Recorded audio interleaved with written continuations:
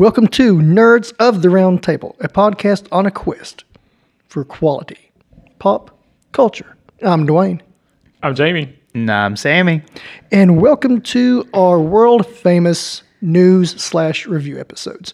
We bring you some news and a pop culture quest. This week we're going to be reviewing Logan Lucky, so stick around after the headline news for that. Gentlemen, who wants to run through the newsroom? Looks pretty hot this week. There's a lot of Marvel. I'm ready. And no DC inside.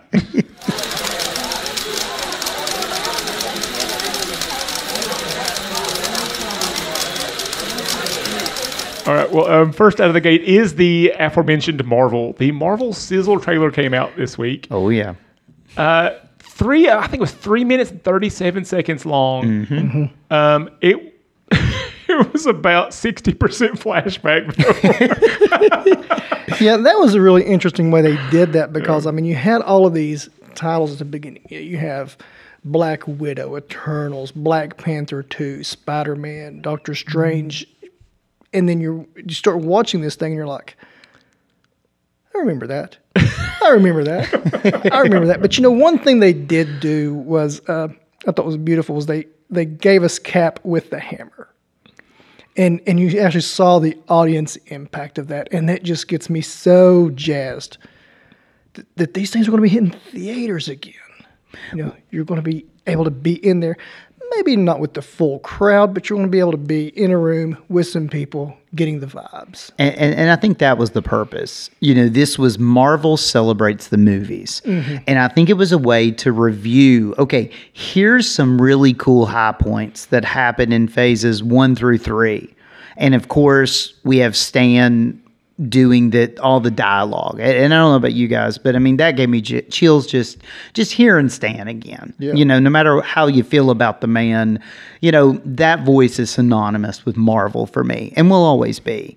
But I think it reviewed that and it hit all of those notes with you know, Avengers Assemble, Cap with the hammer, you know, just hearing the audience reaction brought you back to what it was like to be in the theater and see those types of things.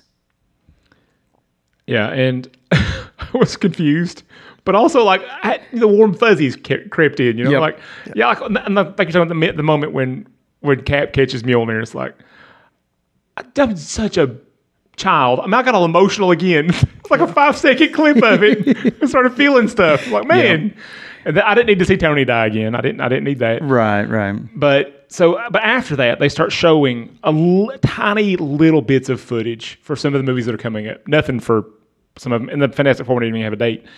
But of the new movies that did have a little bit of video on them, did any of them jump out to you all like man, I want to see that one?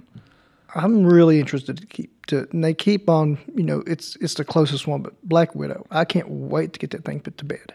You know, what implications does this have? Because, you know, it's going to be a prequel sort of situation, if I'm not mistaken, because Natasha's gone.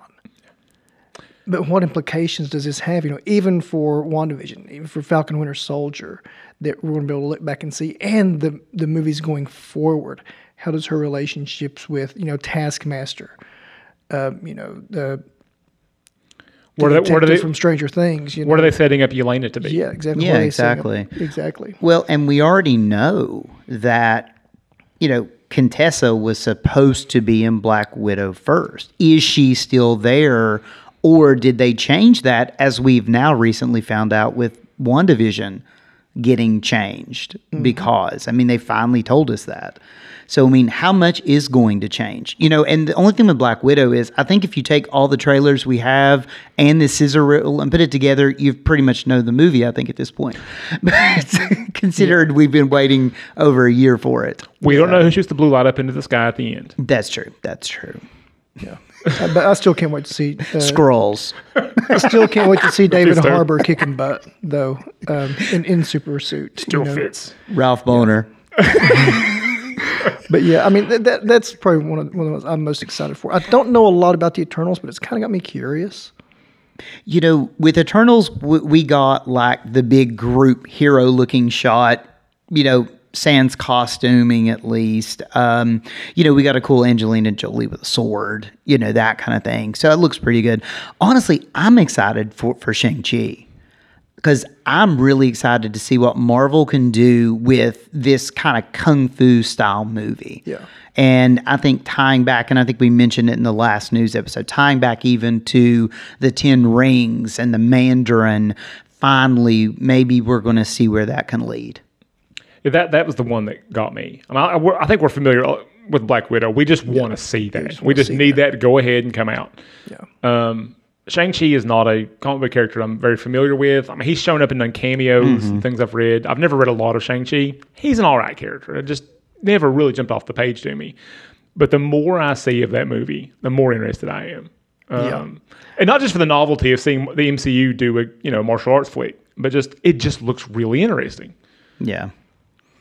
Yeah. I really I know we've talked a lot about, Marvel just makes, they make a spy movie with superheroes in it. They make a war movie with superheroes in it. They make a heist movie and put superheroes in it. This is going to be their kung fu movie with superheroes, and it's going to be a really neat take.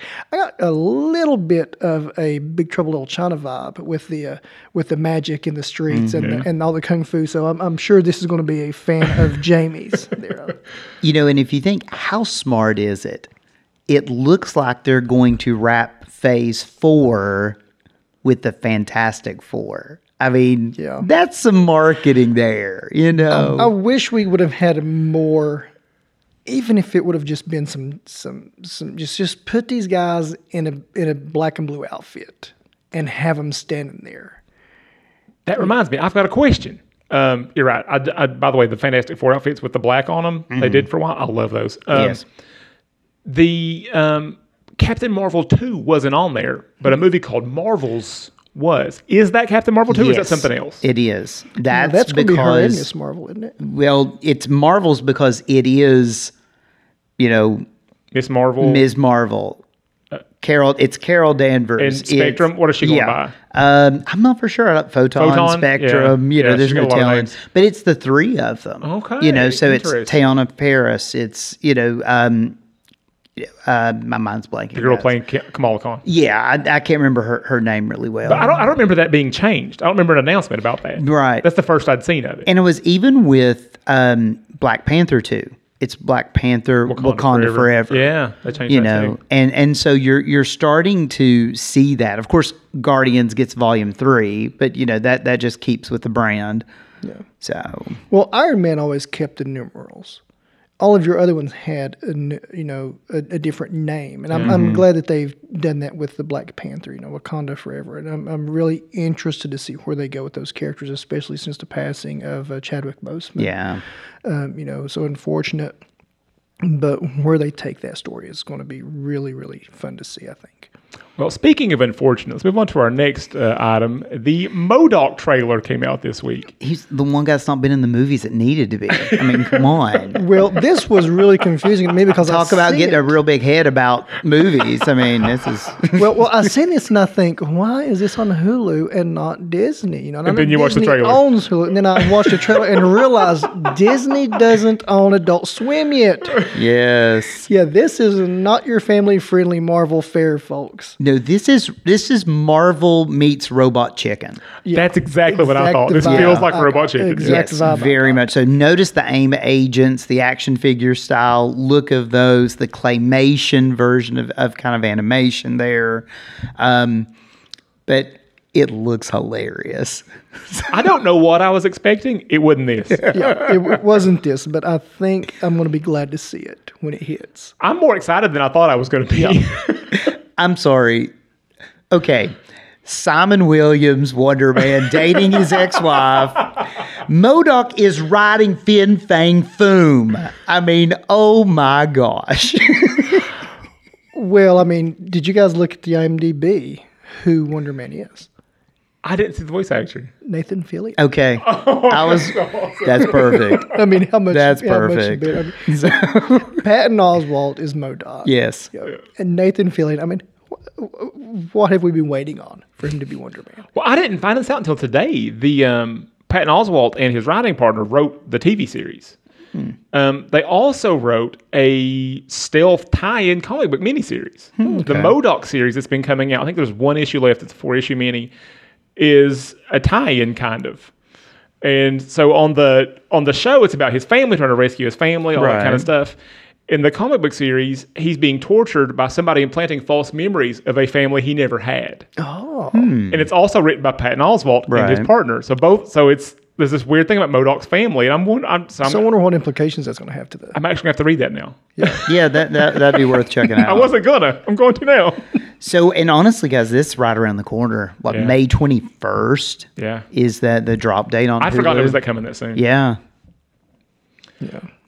Well, also in some not so family friendly news, I don't know maybe about the show that we're going to be talking about, but Game of Thrones is getting some prequel treatment here. House of the Dragon. And so it's begun production, which is more than we can say for some of George R. R. Martin's books. The only thing I'm excited about for this, because I'm not going to watch it, is Matt Smith's getting work. Mm-hmm, exactly. He's the best doctor, so I'm glad he's getting work. Well, I think it's interesting. I'd seen some stills with him in the kind of white Targaryen wigs, and he fits perfect with a little bit of Game of Thrones that I watched. I mean, he fits perfect with the Targaryens. He's definitely got the look. My only worry is, even though I'm glad to see Matt Smith, it is Game of Thrones. I worry about how much of Matt Smith I'm going to see. So I don't know. We'll have to see, or not. He just looks weird without a bow tie. Agreed. Don't know how that's going to do with the dragon armor. There is one episode in that he goes to visit what's called the Church of the Papal Mainframe, and you have to go naked to show, and it's a crazy episode. So of Doctor Who, yes. Okay. Alrighty then. Well, let's move on to some Amazon Prime news. Yes, Paper Girls, a comic book series that I absolutely adore and that I think is going to make for great TV. It would be a terrible movie. I'm glad it's not getting turned into a movie. It's too much story, too twisty, too weird, too complicated to be a movie. But Amazon Prime is making the TV show. And I haven't seen an episode run, like how long they expect it to be, but I think it's going to be a multiple series run. And they've begun production. They've begun casting. It's absolutely insane. I'm sure it's being made because of Stranger Things. I think it's set in 85, I think. Not for sure. But isn't there a time travel element to the book, though? I don't know how much I want to spoil. There's lots of time travel. Okay, that's what I was thinking. I've never read Tons it, of time travel. but that's what I was thinking. Yeah. Interesting. And it's real timey-wimey. But they've begun casting, and I really think that when this comes out, if they're even ballpark close to the story of the comic series, it's going to be amazing TV. It needs a solid budget. They can't cheap out on this, or it won't work. But if they give it a budget, give it enough room to breathe episode wise, this will be an amazing show, and we will be talking about this again. And I think just recently, Ali Wong has been cast. She's one of I think just a couple days ago, I'd seen where she was cast. And I know she's a comedian, but she's also done some different things. So. Well, I know who she's going to play, and it'll work. Okay. It will work. She'll be great for who. I know who she is. Okay, awesome. It's a great casting for her. Oh, fantastic. Man. Yeah. Well, as long as somebody knows something. Yeah. No, this is it's twisty. It's a great series. And if it's done, even with a ballpark level of quality of that comic book series, it'll be great TV. I mean, if it's done extremely well, it could be amazing TV. Oh, wow. Okay. Well, Amazon has really knocked it out of the park with some of their series. I feel I loved Man in the High Castle.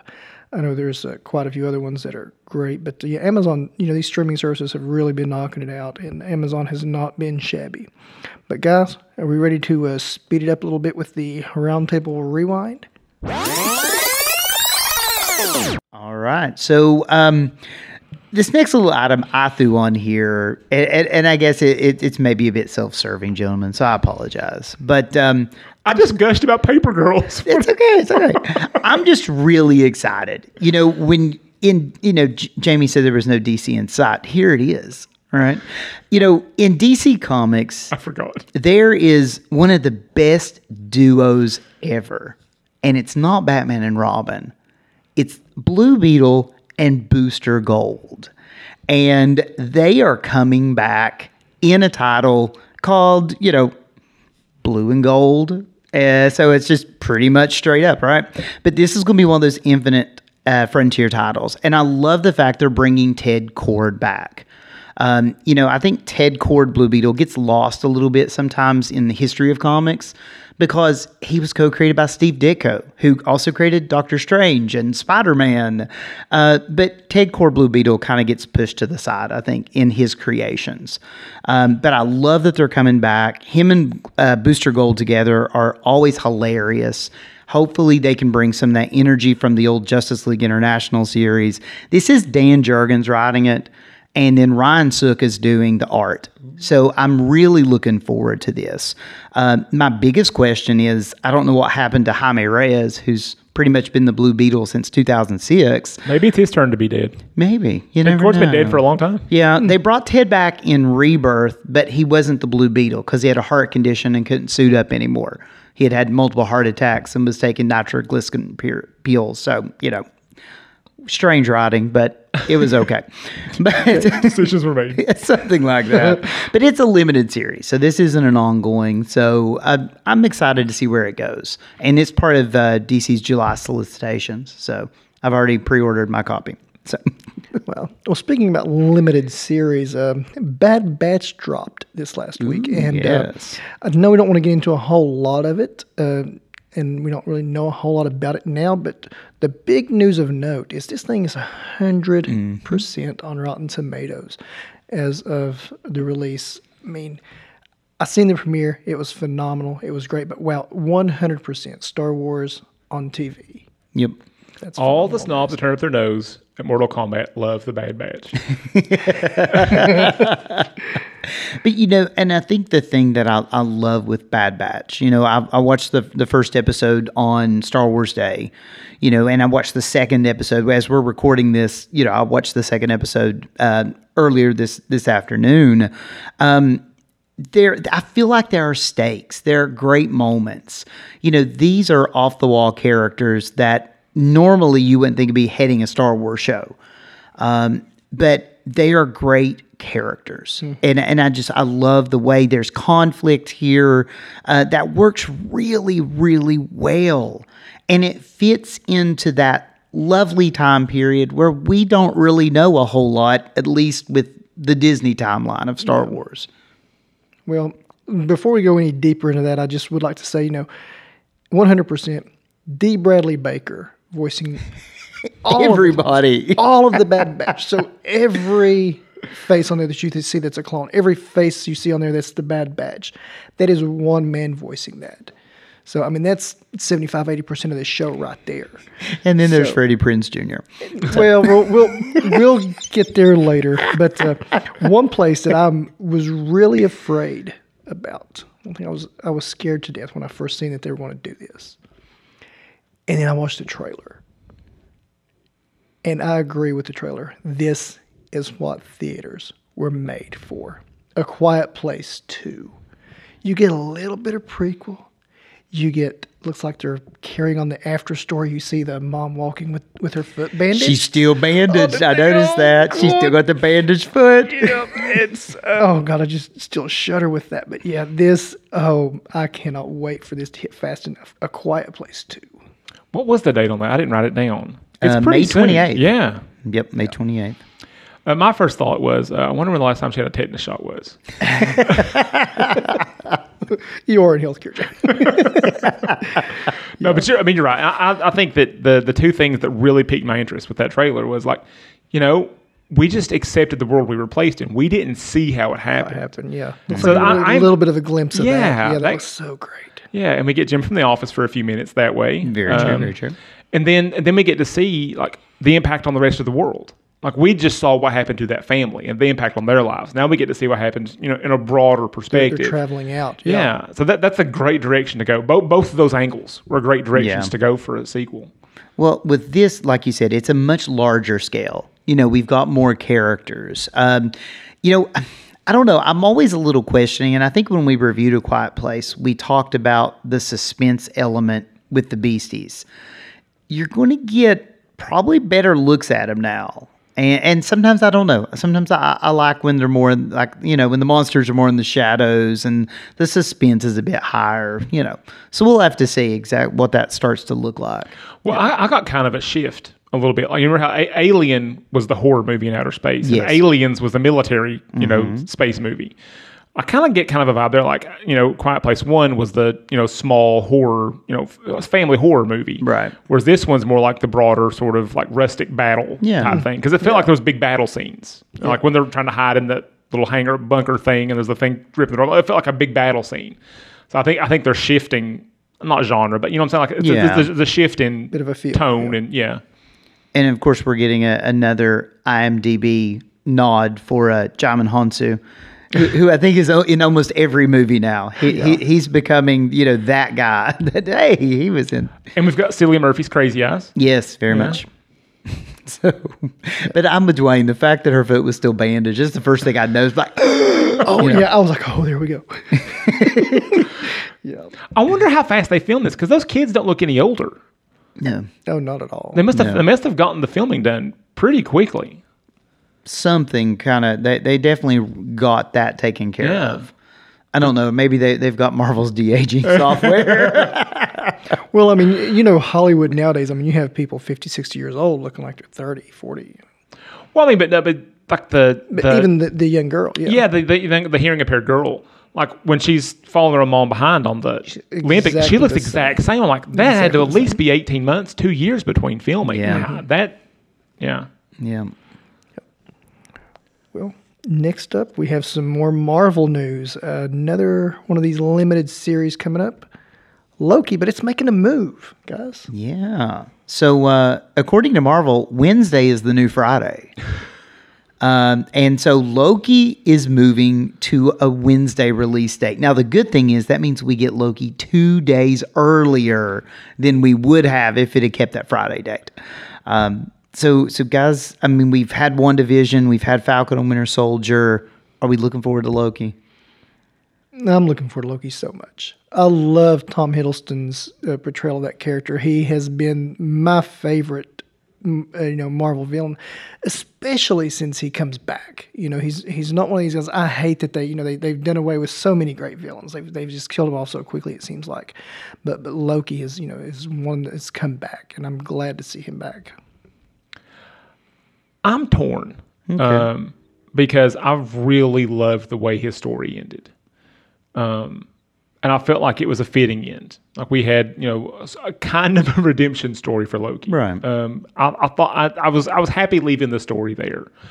And it's kind of a weird thing. They're going back in time and grabbing him for when he was still, no lessons learned Loki. Right. And so I'm curious about how they're going to play that out. How they're going to play with a different version of that story. But yeah, this is right after he snatched the Tesseract in New York, right? yeah, I mean he's learned nothing at this point. Yeah, Right. I mean this is full jerk mode Loki, and so I don't know. I really liked how his story played out, and I felt like it was really moving, fitting in, and I was cool with leaving it there.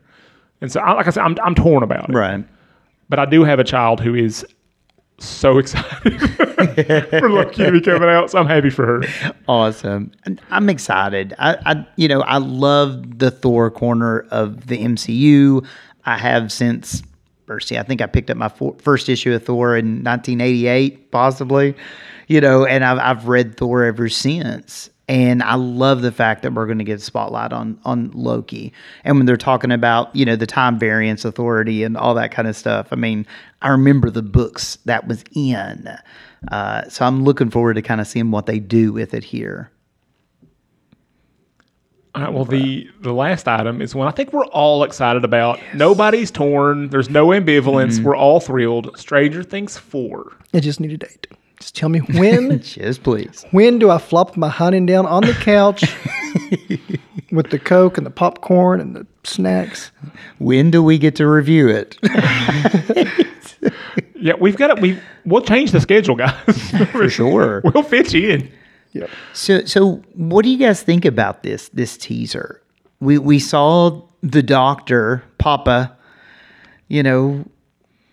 something cryptic about something exciting they were going to do. Yeah. So I think we're going to get some 11 flashbacks. Maybe meet some of the other kids. So basically, it's 11's Red Room, right? Well, I think we can all say for our excitement level of Stranger Things 4 is, yes, Papa? But you've got to wonder if they're going to extend this and we're going to see other kind of enhanced children. Is this the way that Millie Bobby Brown gets to age out of the role? I mean, I question. Well, I mean, we've gotten. I mean, as this trailer just really made me excited. Like, hey, it's real, it's happening. I'll see it fairly soon. But it really didn't tell us that much more than the one from pre-pandemic ever ago. Well, I mean, but the one that had just David Harbour. I was going to say, previously Russia. you had David Harbour in Russia, showed you what happened after season 3. This is going back to before season 1. Yeah. Possibly. But I'm saying, like, this, we're not seeing a lot of what we should expect for season 4. But I remember, like, when Stranger Things 3 trailers were coming out, we saw the Ferris wheel, we saw all the mall stuff. Like, we saw a lot more. I still don't know what in the world is going on here. I still want it. I'm still excited. Are we rescuing Hopper? Are we going back to these kids in the rooms? Are we going to rescue the kid or some of those kids in Russia or something? Who knows? I mean, we don't know anything. Well, once again, you were laughing at my Red Room reference, but Hopper's in Russia. He's going to become Red Guardian. This is going to be the Marvel Stranger Things crossover, you know. Well, see, they're in America, so maybe it's the red, white, and blue room.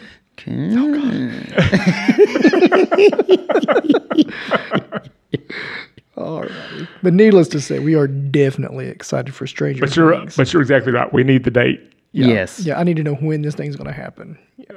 So Netflix, you dropped the ball on us. So we need you to go back and pick that up. Hulu managed to get us MODOK. You can get us Stranger Things. You can get us That's a date on right. Stranger Things. Just give me a month, a season.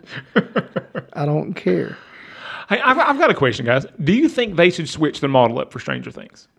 Because they've been doing because Netflix has very rarely done the one episode at a time drop. Right. I think, I don't know if it's going to be Stranger Things 4 or 5 will be the last season. I've heard different things about how many they plan on going. I would like for the last season to be dropped an episode per week and draw it out and make it this big, pop culture conversation. I would love beyond anything for that to happen, but I don't want it to feel like Stranger Things is copying something. Right. And I'm afraid at this point in the game it would feel derivative because it had 3 seasons that's dropped all at once. It's your choice whether you binge it all together or an episode or 2 at a time. It's always been your choice. They've been there. It's very tempting. But, I think that if they were to space it out, I think they would get some backlash. Oh, they're doing the Disney thing. They're doing the Marvel. They're doing the Star Wars thing because it's it's working. So it's the Duffer Brothers, Netflix want to be like. He says, I would love to see it spaced out there. I think it would be top-notch appointment television happening that way. But we have already the precedent of 3 seasons dropping, bam. Well, that was what I was thinking for the last season, do that. Make the last season last. Make it special, something like that. Because I just feel like that it's an amazing show, but it doesn't have the cultural footprint that it could have because it shows up, we binge it, and then we move on to something else. Yes, right. And I feel like if I don't know, some way we can make it stretch longer, be Last. talked about longer, that, I don't know, I feel like it would be more meaningful. For a final season, I think if they worked up to that, if they kind of said, this is what we're doing, or if they let you know maybe at the end of season 4, this is going to take a minute, this is going to be something we're going to have to, and kind of played it into the show because, really the show kind of takes place over a weekend most times. Yeah. The events here, you're in 6-8 episodes and they're taking place over a weekend.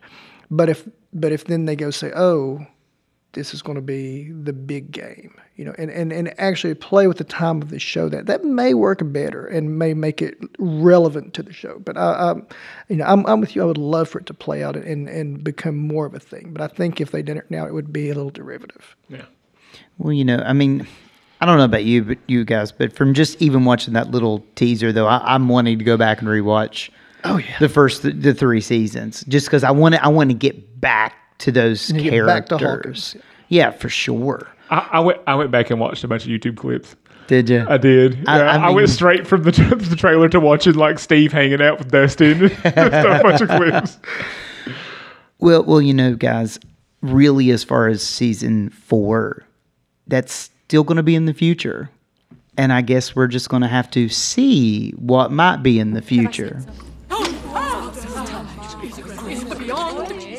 you say something? Together we shall cast ourselves into the future. Tonight, you shall betray his friends, his heart was with murder shall break free. Innocent blood shall be spilled, and servant and master shall be reunited once more.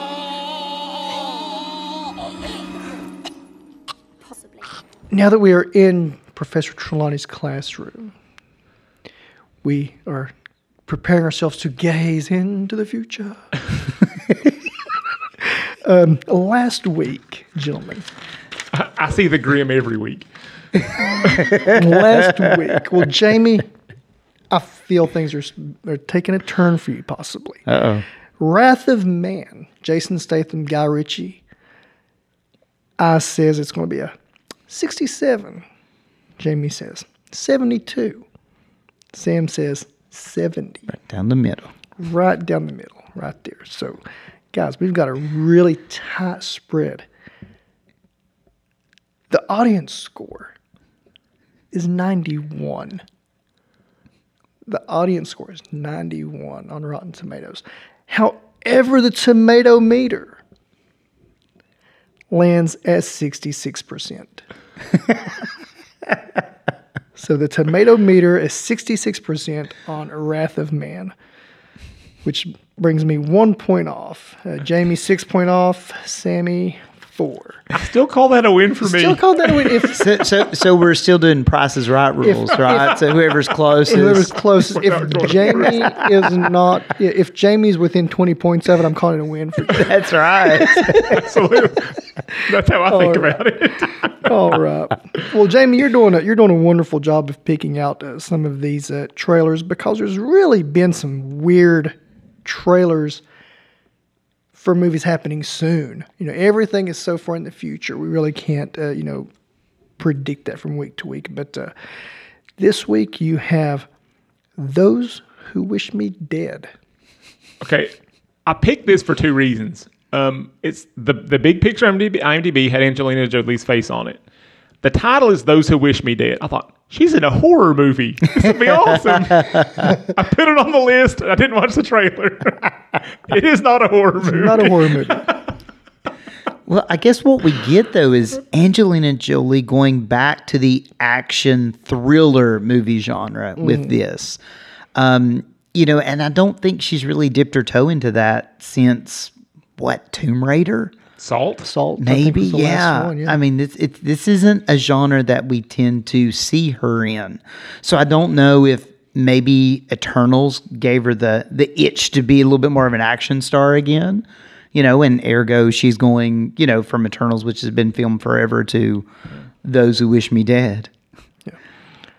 Well, this does look like a very, very interesting movie. So I'll go ahead and lead off with my predicted score. This looks like Hollywood critic bait to me, in disguised as an action movie. But I'm going 82% on the Rotten Tomato meter there. I'll jump in next. I think it looks like a train wreck. Maybe there might be some awards bait going on there. It looks like a hot mess. It's like about 3 movies jammed into one 2-hour block. I'm going. I'm looking at about a 52%. 52. Yeah, I don't think it's gonna. I mean, the cast is mind blowing. Yeah, but it looks like a strange plot. Well, you're talking about cast. I mean, you're looking at John Bernthal, Tyler Perry, Nicholas Hoult, Angelina Jolie, right off the top. I think that'll be enough to get people in the seats. I think this will be an audience score probably a little higher than the tomato meter. I'm going to go 78% though. I'm going to stick in the 70s. Okay, I already know I'm wrong. when I'm off by myself, I'm always way off. I don't know, but I think this movie is going to be. I think it's going to be one of two minds. I think you're either going to have, like I said, there's a lot going on in this movie. There's a lot, and even from this trailer, I'm like, okay, is it a firefighter movie?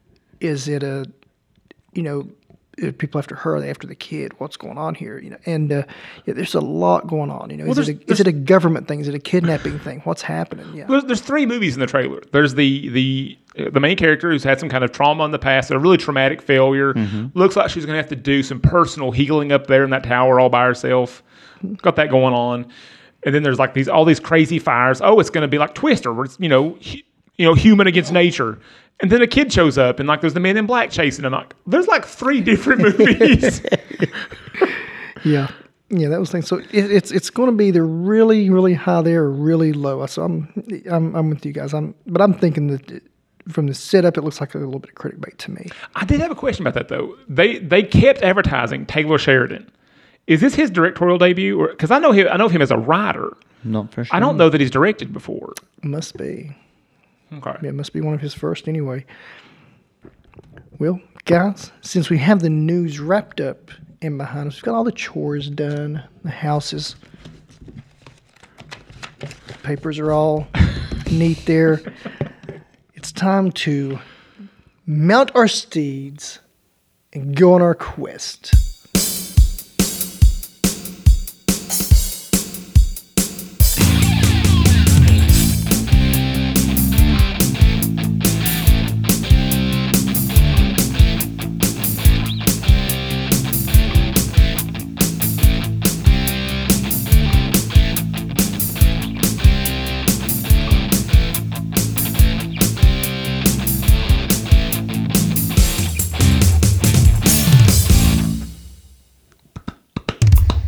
I don't have any coconuts.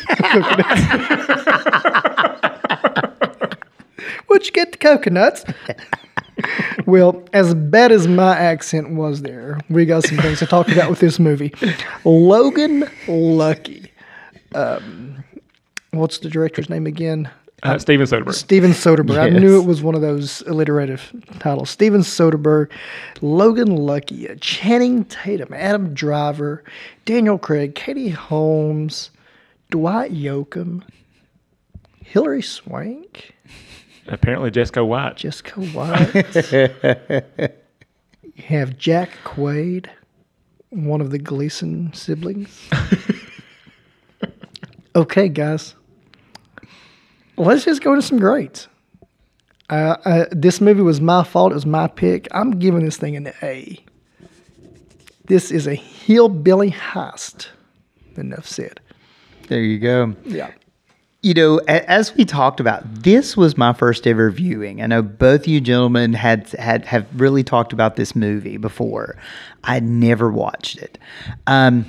It's definitely not what I was expecting, but I really enjoyed it. You've got some honestly really great performances. And just the nature of this movie and the way they're playing with it, I wasn't expecting that. It is this hillbilly heist, or I think the Charlotte Motor Speedway guy called it a hee-haw heist at one time. Man, and we'll talk about fans and pans, but I think A also for sure. It's an A movie. I'm going even higher. I mean, this is an A+ movie for me. Other than a couple of unconvincing accents, I don't see any flaws. I think the pacing, with a slight little thing at one spot. I've got one slight little pacing, question. But I think the performances, by and large, even with a few, like I said, unconvincing accents, the performances are all really good. Even for people like actors I didn't know.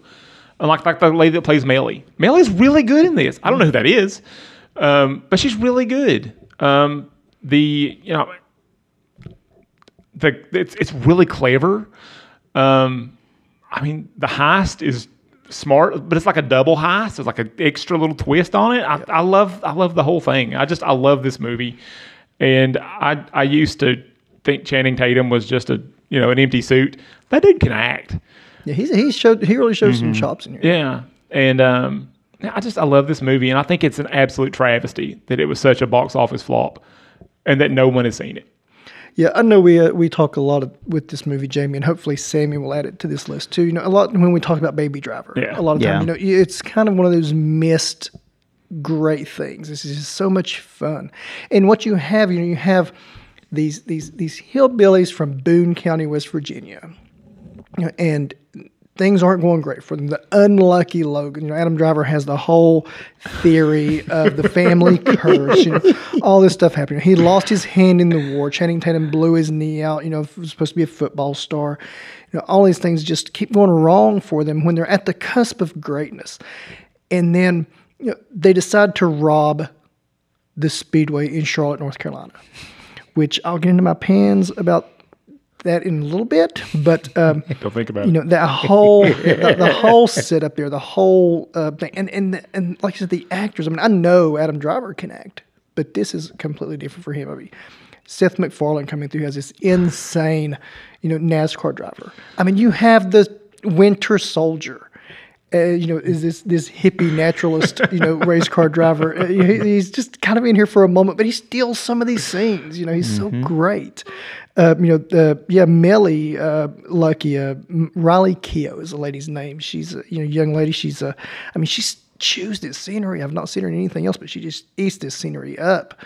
But let's go ahead and get our fans out at the Speedway. It can get pretty warm.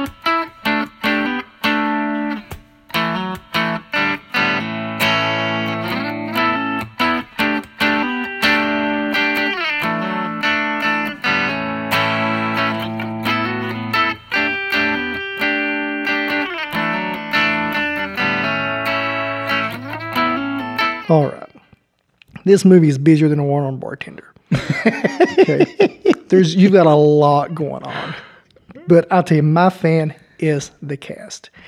Every person in this cast, they had to buy and love this because you could tell this isn't a huge budget movie. It's kind of set in a couple weird little places. You can tell they didn't really have a lot to play with. But these actors own these roles, the devotion, the accents, no matter what you think about them. Some of them are spot on. I know some of these folks, Some of them are way out there. Okay, hillbillies in space. I don't know what's going on. But it's the cast just knocks it out of the park for me with this. Mine is, I guess, related. But I enjoyed the way they interpreted and played with Appalachian culture. Mm-hmm. Because most times when that's featured in a movie, it's not in a favorable manner. Everything is the butt of the joke. It's just mocking, or it's like this National Geographic. Let's look what these strange natives we found back in these woods are like. But in this movie, it's definitely shown to be a distinct culture. I mean, it is different, right? It is a distinct heritage and culture, and I don't feel Steven Soderbergh is ever sneering at it. No. And I love that they get to be smart.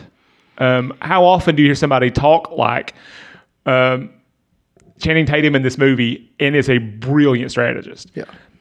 I'm not sure what Daniel Craig's accent exactly is, but the man should have been a chemist. It's the Joe Bang. Yeah. But how many guys who are playing a West Virginia or Appalachian hick get to do chemistry on the wall and break it down and explain it. I mean, you don't see that. Right. If that's a really great thing, Jamie. I'm glad you brought up because, like you said, so many times when you get the hillbillies, the hicks, or whatever, they're so frowned upon and just beat down upon and stupid. Yeah, and stupid. Right. But we are a proud people. We are an intelligent group. Maybe not everybody, but there are people who do know all the Twitters. Well, I would say that every region has probably the same ratio of hyper intelligent to not so intelligent people. And I just think that we don't often see that ratio when Appalachia is portrayed in popular culture. You just see the dumb people. And we've got Joe Banks. I mean, they talk with an accent like I'm talking like right now. But we've got really super intelligent people. There are, Channing Tatums, the Jimmy Logans, who are really smart. We've got the Joe Banks who are really smart and know things, you know, and you don't see that portrayed often, and not as well. And it's not shocking the way it's like. It's just there are smart people that talk like us. It's not like the shocking thing, like, oh, there are smart people in West Virginia. I mean, it's So I love that about this movie. Yeah. You kind of talked about the cast. You know, Dwayne had mentioned the cast, and you kind of mentioned about the portrayal of the Appalachian, not Appalachian peoples. Okay, but I think for me, you know, you've got these great leads, these three leads. You know, Daniel Craig, Adam Driver, Channing Tatum, but I'm going to throw my fan to the supporting cast. You know, the people around them. You know, Dwayne mentioned Seth MacFarlane. All right. Playing some off the wall, I don't know, British, Australian type of character, right? Sebastian Stan. That's the one I was like, hey, you know, because I never watched this movie. Jack Quaid. It took me a moment going, is that Jack Quaid?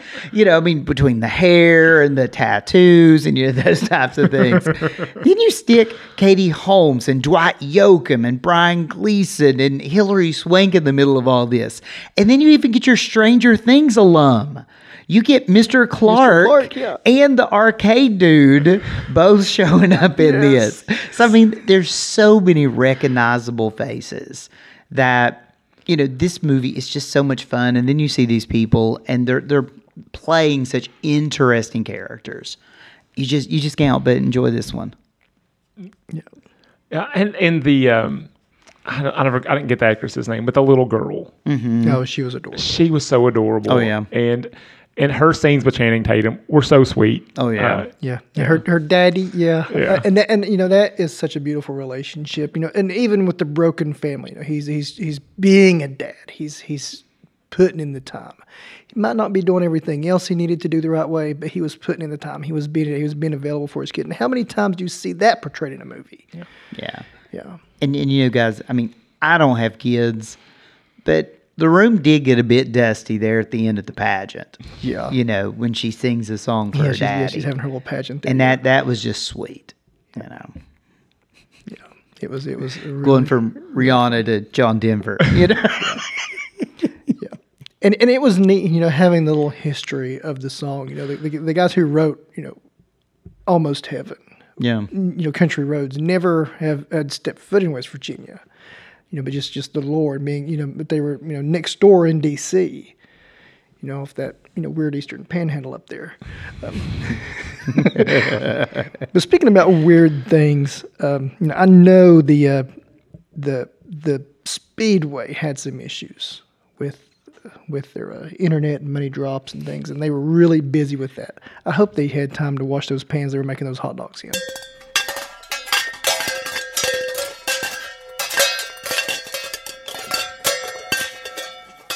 They shouldn't have cast Mr. Clark in his role in this movie. No. Mr. Clark would have fixed that in a hurry. He would have fixed that in a hurry, yeah. Easily. Look, I have a superconductor magnet. There would have been no more issues at the Speedway. No more issues at the Speedway. Yeah. But so our pan section, and, you know, leading off here with this being my baby, I've been driving these roads my entire life. There has never been a day that I have driven from anywhere near Boone County, West Virginia, to Charlotte Motor Speedway and back again. I'm sure it's possible, but that's not a day drive. Especially if you want to go put in a shift and then come back home for night. You know, that's not going to happen. You know, I loved all the call out of the little road names. It kind of bothered me when they called 119 the I-19, but I think previously to it being determined an interstate, you know, the corridor G, it was, you know, Interstate 19, and then they widened it into the 4 lanes and, you know, put on the interstate, you know, the 119. But, you know, that's really, whenever they start talking geographically, I'm like, yeah, I know that place. Just don't drive to Charlotte in a day and back, you know. But you're right. Yeah. The worst part, I could see them doing it for like a special mission type deal. Yeah. Right. There's no chance that Jimmy Logan is driving into work every morning, doing a shift and driving back home. There's just, I have to intentionally not think about that. Yeah. If I'm not mistaken, I'm going to Google Speedway here and see where we're at. Yeah. Somebody go up next, and I'll get some time here. All right. Well, I'll jump in next. The end felt a little rushed. That's really all I've got. I mean, once they finish the thing and they go home and Jimmy walks away from that truck at the gas station, everything after that just feels like, maybe you've taken your podcatcher and you've turned it up to like 1.25 speed and you're going a little too fast. And the whole Hillary Swank investigation thing feels a little bit tacked on, a little bit rushed, and then left hanging at the end. So I would like to either have had that thought through a little bit more, done something a little bit differently there, or maybe just taken a little bit more time with it. And then when they unpack, the second heist, where the Logans, went back behind everybody for doing another heist. Right. I just thought I would have liked to have lingered with those moments a little bit more. That's a very tiny pain though, because I still love the end of this movie. Yeah. I think for me, you got it, Dwayne? I got you. You're Yeah. looking at from Danville, West Virginia, which is kind of heart of Boone County, where a lot of these Route 3, 1785, and 119 kind of all meet. From Danville, West Virginia, which is about 40 minutes north of where we are right now. You're looking at a 4-hour, 21-minute drive to Charlotte Motor Speedway. Right. 4 hours, 21 minutes. That's one way. That's the fastest route. Not even Millie could pull that off. Not even there. Millie. No. Yeah. Not even Millie and her stolen, car. Neon blue Mustang. They ain't hit the market yet. Oh. No, but I think for me, at first, one of the things, it's just knee jerk. I hate when people try to do the accents in Appalachia. I really do, especially Daniel Craig. And we've seen a few accents from Daniel Craig that So just pause you. But I'm going to be really honest. After watching Charlie Heaton, Sam Guthrie, I can take this any day of the week. So I slid it off my pants real quick. Yeah. I kind of go with what Jamie had said. I just thought that the ending with Hillary Swank in the bar, the way that ended, I just thought it was a weird ending. Yeah. Almost like, we're going to see a Logan Lucky 2. You know what I mean? And I know we're not. But it ended almost like on a cliffhanger. No, I just thought that was a straight. Yeah. No, I mean, I really loved dug her as the ending character bar, yeah. because she was smart, she was sassy, she was all those types of things that Hillary Swank does well. But I just thought it was kind of weird with her at the bar drinking with Adam Driver and everybody's just doing their, their thing, Doing their little celebrations, kind of deal. I just thought it was a weird ending for this movie. Yeah. Yeah, I thought that was kind of neat because it does kind of leave it open. Okay, does she know what's going on and she didn't figure it out on purpose, or did they really have her stumped and she's just hanging out there trying to put the pieces together, But yeah, I would totally agree with Jamie. That last little bit when they go into this is what really happened with the heist. That threw the pacing off just a little bit, but it was brilliant that it showed you what happened and the turn there. But it really did just jumble that pacing a bit. I mean, it was so fast. I would have been shocked if Tim Curry had ran by in a tux. I mean, it was going too fast.